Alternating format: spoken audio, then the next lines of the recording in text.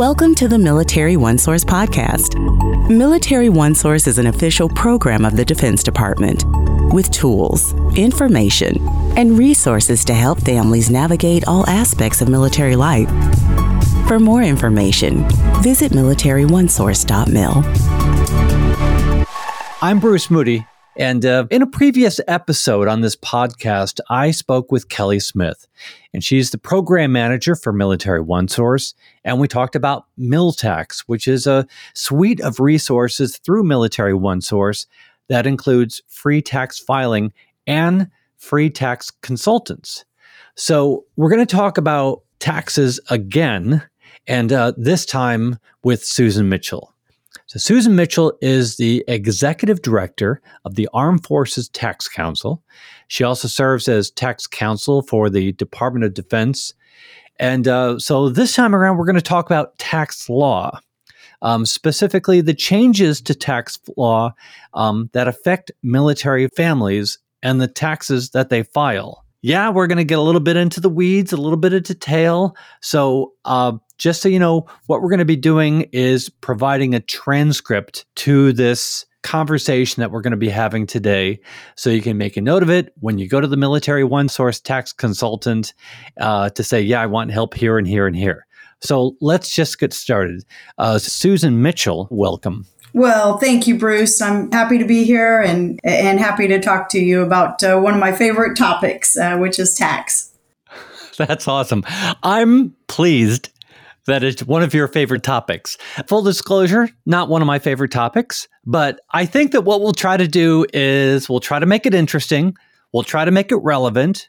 We'll try to hit the high notes and really just remind people that there are tax consultants available through Military OneSource, available not just tax season, but all through the year. And so we'll put a link in the program notes. We'll put the phone number to Military OneSource in the program notes, and you can talk to a tax consultant anytime. But Susan, let's just begin by getting to know a little bit about you, because you were a judge advocate when you were in the Army, and you've since retired. So what have you done since retiring in the Army? Sure. Yeah, that's right. When I retired from the Army, I went to work at the Taxpayer Advocate Service in the IRS. And that's an independent organization within the IRS that helps taxpayers who have problems that are causing financial difficulty, and they work to resolve taxpayer issues, after the usual channels of dispute resolution have been exhausted. And so great organization. And I always like to talk about Taxpayer Advocate Service. Not only their services available to civilians, but they're available to service members and their families. I now serve, as you mentioned, as the DoD Tax Counsel and the Executive Director of the Armed Forces Tax Council. In the military, I served as, in the JAG Corps as a lawyer. Right before I retired, I was the Associate General Counsel at the Defense Prisoner of War Missing in Action Accounting Agency, so DPAA. Now, when I was in the position, the agency was called JPAC, which was the Joint POW MIA Accounting Command. And in that job, I advised commanders and teams, who were operating in these missions worldwide to recover and identify service members who were missing in action from, past wars that our country has been involved in, and repatriate their remains to their families. And, I always mention that job. I'd say that these jobs were probably the most impactful on me, but, I've always served in positions where I felt like I could just help others, serve others, even starting in my 20s when I served as a civilian police officer for several years before I started law school full time. So anyway, that gives you an idea of what my background is. My focus is purely on tax law nowadays, which is great because I still feel like I can make an impact on these service members and DoD employees. Well, we thank you for your service. Fascinating work with repatriation, but also fascinating also with tax law. And perhaps you can talk a little bit. You mentioned the impactful nature of helping people with their taxes, because it gets into so many aspects of a person's life. Can you talk a little bit about the impact of helping somebody with their taxes? Yeah. That's what's so great about the tax consultants at Military OneSource. They're there to help, and they're available 24/7, 365 days a year. Tax law can be intimidating. I fully realize that. I haven't always done my own taxes, for instance. That's the good thing about being in this position, is that I provide tax advice to DOD now, interpreting existing tax law regulations, any rulings that are requested by various DOD offices and agencies. And then I coordinate the DOD position on how federal, state, and local taxation affects military members. And then, of course, I get to participate in media interviews in conjunction with the annual tax filing season, such as this podcast. But, even though I'm in the position of tax law, I don't get to help one-on-one with taxes as much anymore, but some things do trickle up to me and I'm able to get involved, but certainly advocate on behalf of service members and their families in my interpretation of existing tax law and proposing tax legislation that will be helpful. So that gives you an idea of, kind of what my position is and why I think that I'm still serving in a position that can be impactful. Well, let's talk a little bit about tax law. And specifically, what we're going to do is we're going to cover two areas. So we're going to kind of do a quick drive-by on a couple of tax laws that recently changed. And then we're going to take a little bit of time and we're going to talk about moving. Because specifically within moving, there are so many aspects of a military move that translate into filing your taxes over here and over here and over here. And it's there's just a lot to it. So I think what we want to achieve here is to give people an idea of what to look out for when putting together their tax filings. And just as a reminder to let people know that help is available through Military OneSource. So let's just get into some of the things that happened last year. We had a pandemic. We had the continuation of a pandemic, and so that resulted in stimulus payments. And can you talk about those, please? Yes, absolutely. You mentioned the continuation of the pandemic. Really, it's the third tax season that is impacted by COVID.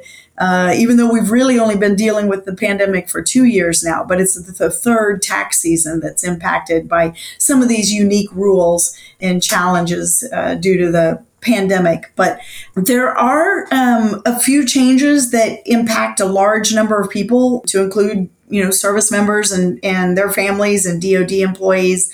And of course, every year we see the customary increases to tax brackets and the standard deduction, as well as other extensions to a few tax provisions, brought on by either COVID or even before then, the Tax Cuts and Jobs Act. But as you mentioned, one of those COVID-related tax changes dealt with the economic impact payments.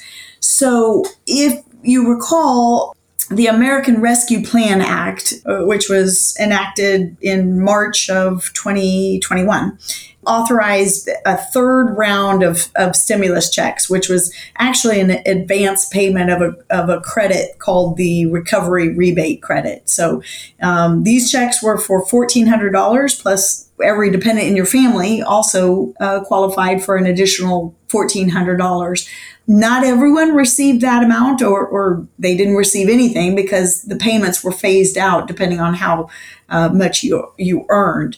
But for people who were eligible for a check and did not receive a payment or got less than what they should have received, they can receive a tax credit on this year's return. So when they file their 2021 tax return, these taxpayers just have to reconcile that third stimulus check that they received, if any, with the recovery rebate credit that they're entitled to claim. Interesting. All right, let's change directions. This time, let's talk about the charitable cash donation deduction. Yes, there were changes. If you recall, on last year's return, there was a temporary provision in the CARES Act that allowed for up to $300 deduction per tax return if you donated cash to a charitable organization. And that was even if you didn't itemize your taxes, even if you only took the standard deduction. For this year's tax return, that benefit has expanded to up to $300 per person. And so what that means is that if you're married and filing jointly, you could be eligible for up to a $600 deduction for charitable cash donations. And again, the great thing about this particular deduction is that it's available even to those taxpayers who are taking that standard deduction. Alrighty. And let's move on to the next item on our list. It's the Earned Income Tax Credit. Yes, that is another change that is a good one to mention. The American Rescue Plan, again, that was enacted last year, expanded and increased that credit for this year. And, the largest changes to the Earned Income Tax Credit apply to taxpayers who don't have any qualifying children.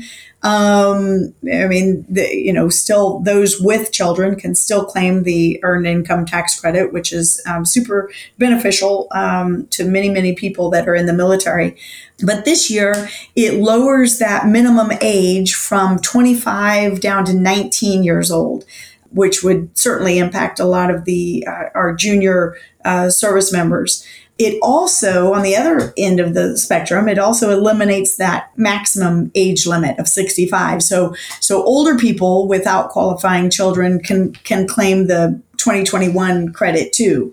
And then one other thing that might be worth mentioning is that taxpayers can use either their 2019 earned income or their 2021 income, depending on which one would boost that credit amount. So they can try it both ways and see which one is more beneficial. All right. Let's move on to the child tax credit. Absolutely. One of the biggest changes in regard to the child tax credit is to the amount. For 2021, this year's tax return, it jumps from $2,000 to $3,000 for most children, and even up to $3,600 for children who are 5 years old and younger. Another important change to that credit is that it's fully refundable. And what that means is that the IRS, they can issue you a refund check for the refundable amount if the credit is actually worth more than your income tax liability. So, huge benefit there. This is a credit that we've heard a lot about in the media for this year as being one of the big changes. And I think that's probably because half of the 2021 credit amount was paid in advance through monthly payments that started in July of last year and ended in December. So then taxpayers claim the other half of the credit on their 2021 tax return and then reconcile the payments that they've already received. So interesting. All right. And then next up is the Child and Dependent Care Credit. Susan, what is there to know about this? Yes, the Child and Dependent Care Credit. Yes, those changes are temporary, but more people will qualify, and the credit is worth more than ever before, which is a huge benefit for service members as well. Depending on their income, taxpayers can get a credit worth 50% of their qualifying child care expenses, and like I said, that can be a huge benefit. Even if they have multiple children, it can be as much as $16,000 credit. So another thing is a change to this is that the full amount, the full child and dependent care credit will be allowed for families who make less than $125,000 a year. And then after that, the credit starts to phase out actually all the way up until a family earns $438,000. So a big change to that credit, and it will impact most people who have children. It is impactful. And and this is by far the longest conversation I've had about taxes in a very, very long time. So I thank you for being here to help me through it. Absolutely. So let's turn the corner just a little bit and just kind of dig into one particular topic that's somewhat unique to the military, and that's moving all the time. So there's just expenses all around. There's just things to consider. So wherever you want to start with that would be great. Yeah. Well, as you know, what makes, one of the things that makes working in the military unique is just the sheer number of moves that you undergo, during a career. So everyone is in the same boat as far as moving to their next duty station. And I always think that it's important to mention that service members are permitted to deduct the reasonable unreimbursed expenses, is how the IRS puts it, of relocating without having to meet distance and time tests. So, I don't even know if it's worth, talking about the distance test and the time test, but this deduction for moving expenses was temporarily repealed for tax years 2018 through 2025 under the Tax Cuts and Jobs Act. For most taxpayers, civilian taxpayers, service members get to continue to deduct those moving expenses and exclude those qualified moving expense reimbursements during those years, as long as the move is part of an authorized PCS. And I just want to emphasize that part, because if they're voluntarily moving, which has happened in, even in my career, moved from one rental home to another rental home, didn't necessarily need to. But even those service members, unfortunately, they no longer get to deduct those moving expenses from their taxes. It's only if it's part of an authorized permanent change of station. But what about taxpayers who are interested in putting their home up in the market? Because it is a hot market. What are the rules that apply in this case? Yeah, absolutely. I can't really advise on whether this is a good time to sell, but gosh, you're right. It's definitely a hot housing market. It's important to, kind of talk about capital gains taxes. All taxpayers, whether they're civilian or military, can generally avoid paying capital gains taxes when they sell their home if they owned and used it as their qualifying principal residence for 2 out of the 5 years preceding the sale. And again, this, that rule can be used by both civilians and military service members to exclude up to $250,000 in gains for individuals. And then if they're married, for married couples, they can exclude up to $500,000 in capital gains. So the great thing for service members, though, is that they can suspend or ignore that 5-year test period for up to 10 years when they're assigned to a duty station that's at least 50 miles from the house for a period of 90 days or more. And, that period of suspension, it can't last longer than 10 years, and it can only be used for one property at a time, but it's still really beneficial to folks who are moving often and can't. It's a particular year where it's not a good year to put the house up for sale. So, for these folks, if you ignore those 5 years, a service member has up to 15 years total that he or she can count when they sell a home that, may have appreciated over those 15 years. And again, it's not that they have to sell at the end of those 15 years, but anytime after that's going to be prorated in terms of gain. So important. There's another item that I wanted to talk about, and that is called the Military Spouse Residency Relief Act. So I will start off with giving you a couple of acronyms and what they stand for, because as we all know, the military really likes all of their acronyms. The Service Members Civil Relief Act is the SCRA, and the Military Spouses Residency Relief Act is the MSRRA. It might be helpful to talk first about the Service Member Civil Relief Act, which was amended. That was the law that was amended by the Military Spouses Residency Relief Act. So under the SCRA, if you're in the military, your resident state is your state of legal residency. And your state of legal residency is usually your home of record. The state recorded by the military as your home when you joined the military. That's normally what it is for most folks. And that state is considered your resident state for as long as you're on active duty. And even if you're stationed in another state, you're still considered a resident of your state of legal residency. To change your state of legal residency, you can't just change your paycheck records. You have to submit a DD form 2058 to local finance office, and each state decides on whether a service member has to file a return when they're stationed outside of their resident state. So it's all depending on that state law. I always encourage everyone to check your individual state website for more information when you arrive in a new state, because like I said, every state differs. But the Military Spouses Residency Relief Act, I said, amended the SCRA and applies to spouses. So, just to give you a little background, before 2009, military spouses generally had to pay income taxes to the state where their spouses were stationed.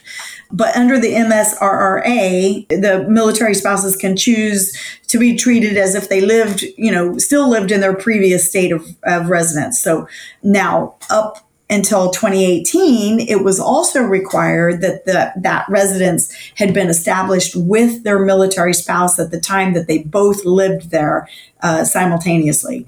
That's no longer the case. It was the Veterans Benefits and Transition Act of 2018 that allows spouses to make that choice, regardless of when they were married. So to qualify under the MSRRA, as long as a service member is stationed, there's a few requirements. As long as they're stationed in compliance with military orders and they're in a state that's not his or her resident state, and the non-military spouse is in that state solely to live with the service member, and both that service member and spouse have the same resident state, then if a spouse earns wages in that new state, then she or he will only be taxed in their resident state, not by the state that they're currently living in. And when all of those conditions are met, which is normally the case for these spouses that move with their military service members, the spouse's income will only be taxed in the state of legal residency. Usually you find that a lot of times with that state of legal residency is, Florida or Texas or, one of the states that don't have state income tax. But anyway, these rule changes certainly make it easier to file taxes because these spouses are not going to have to file, in different states, et cetera. So little by little, we're making it easier for these service members and spouses and families that have to move so often. Well, thank you so much for getting into this with us. Is there anything else that you'd like to add before we wrap up? No, I think that covers it. Certainly there are tax changes this year that we didn't touch on. I tried to just kind of hit some of the more significant ones, but I'm hoping that we don't have another tax season that is greatly impacted by COVID. I'm hopeful that we're towards the end of that, but certainly, I'm appreciative of what the IRS and Congress has done to make things a little bit easier for all of us who've dealt with this pandemic over the last couple of years. Well, we appreciate you being here and helping us through all of this today. Just as a reminder, we touched on a lot of topics today, and through Military OneSource, we've got our tax consultants available around the clock, 365. Check the link and the number in the program notes to get in touch with the tax consultants for you. Susan Mitchell, thank you so much for being with us today. Absolutely. I'm happy to join you anytime, and best of luck to everybody who still needs to file their tax return. You've got a few more days, but if you're anything like me, I still have not filed my own tax return this year. So best of luck to everybody. Oh, well, then we're an excellent company. Thank you. Susan Mitchell is the Executive Director of the Armed Forces Tax Council. She also serves as Tax Counsel for the Department of Defense. Military OneSource is an official resource of the Department of Defense with tools and articles to help military families navigate military life, including taxes, and a bunch of other topics. Be sure to subscribe to this podcast because we're going to be touching on all kinds of topics in the coming episodes to make military life the best that it can be for you. So thank you very much. I'm Bruce Moody. Appreciate you being with us today. Bye-bye.